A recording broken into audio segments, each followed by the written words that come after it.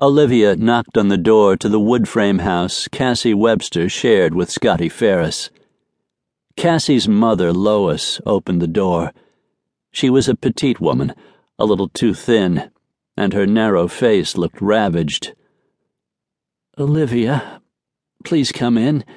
Nell said you were going to stop by. She just left to go back to work a few minutes ago."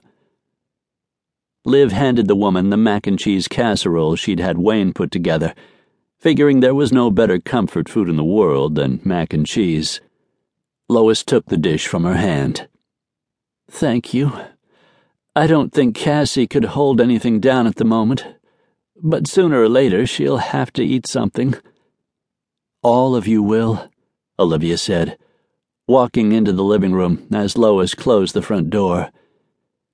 Cassie sat on the sofa, her face bone-white, her chin-length brown hair still sleep-tangled, hazel eyes staring out at nothing.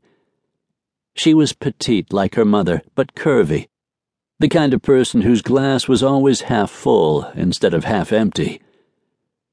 "Cassie, honey, I'm so sorry." Olivia walked toward her. The girl's head turned toward the sound of Liv's voice, and her eyes filled. "Thank you for coming." Liv sat down beside her, reached over and took hold of her icy hand. "I wish there was something I could do." "I know. I feel sick all the way to my soul. My heart says Scotty can't be dead. I tell myself it can't be true. But I know it is." Liv squeezed her hand. "The police are going to find the man who did it. I know that won't make the pain you're feeling go away, but it's something to hold on to." Cassie swallowed. "I don't understand what happened. Why was Scotty down at the harbor?" "I thought maybe you'd know the answer to that." Cassie just shook her head. "It was his regular poker night. Scotty went over to the seaside motel to play with Ben Friedman and some of the guys." Ben was the owner of the motel. He lived in an apartment behind the office. Cassie had mentioned that Scotty played with the same group of men every week.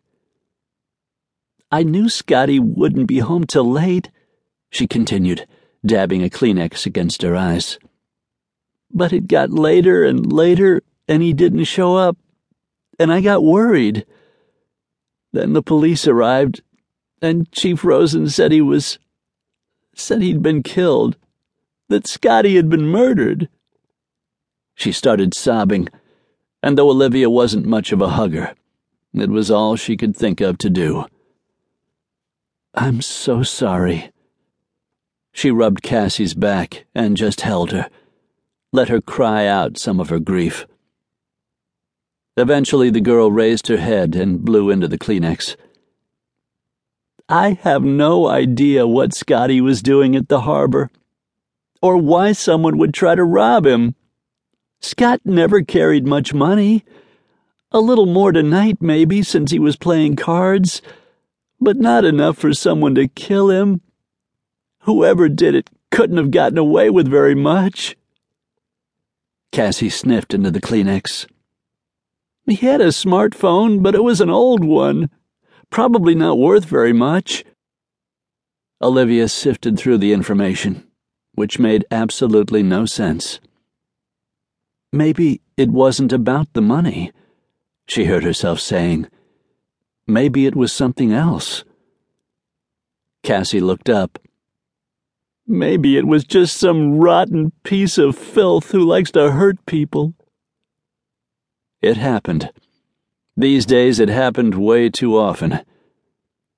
Or maybe Scotty was just in the wrong place at the wrong time. Olivia knew only too well how badly that could turn out. It was the reason she'd wound up in Alaska. "He was such a great guy," Cassie said, grabbing a fresh Kleenex out of the box and wiping at the wetness that kept rolling down her cheeks. "I'll never find another man like him." Olivia made no reply.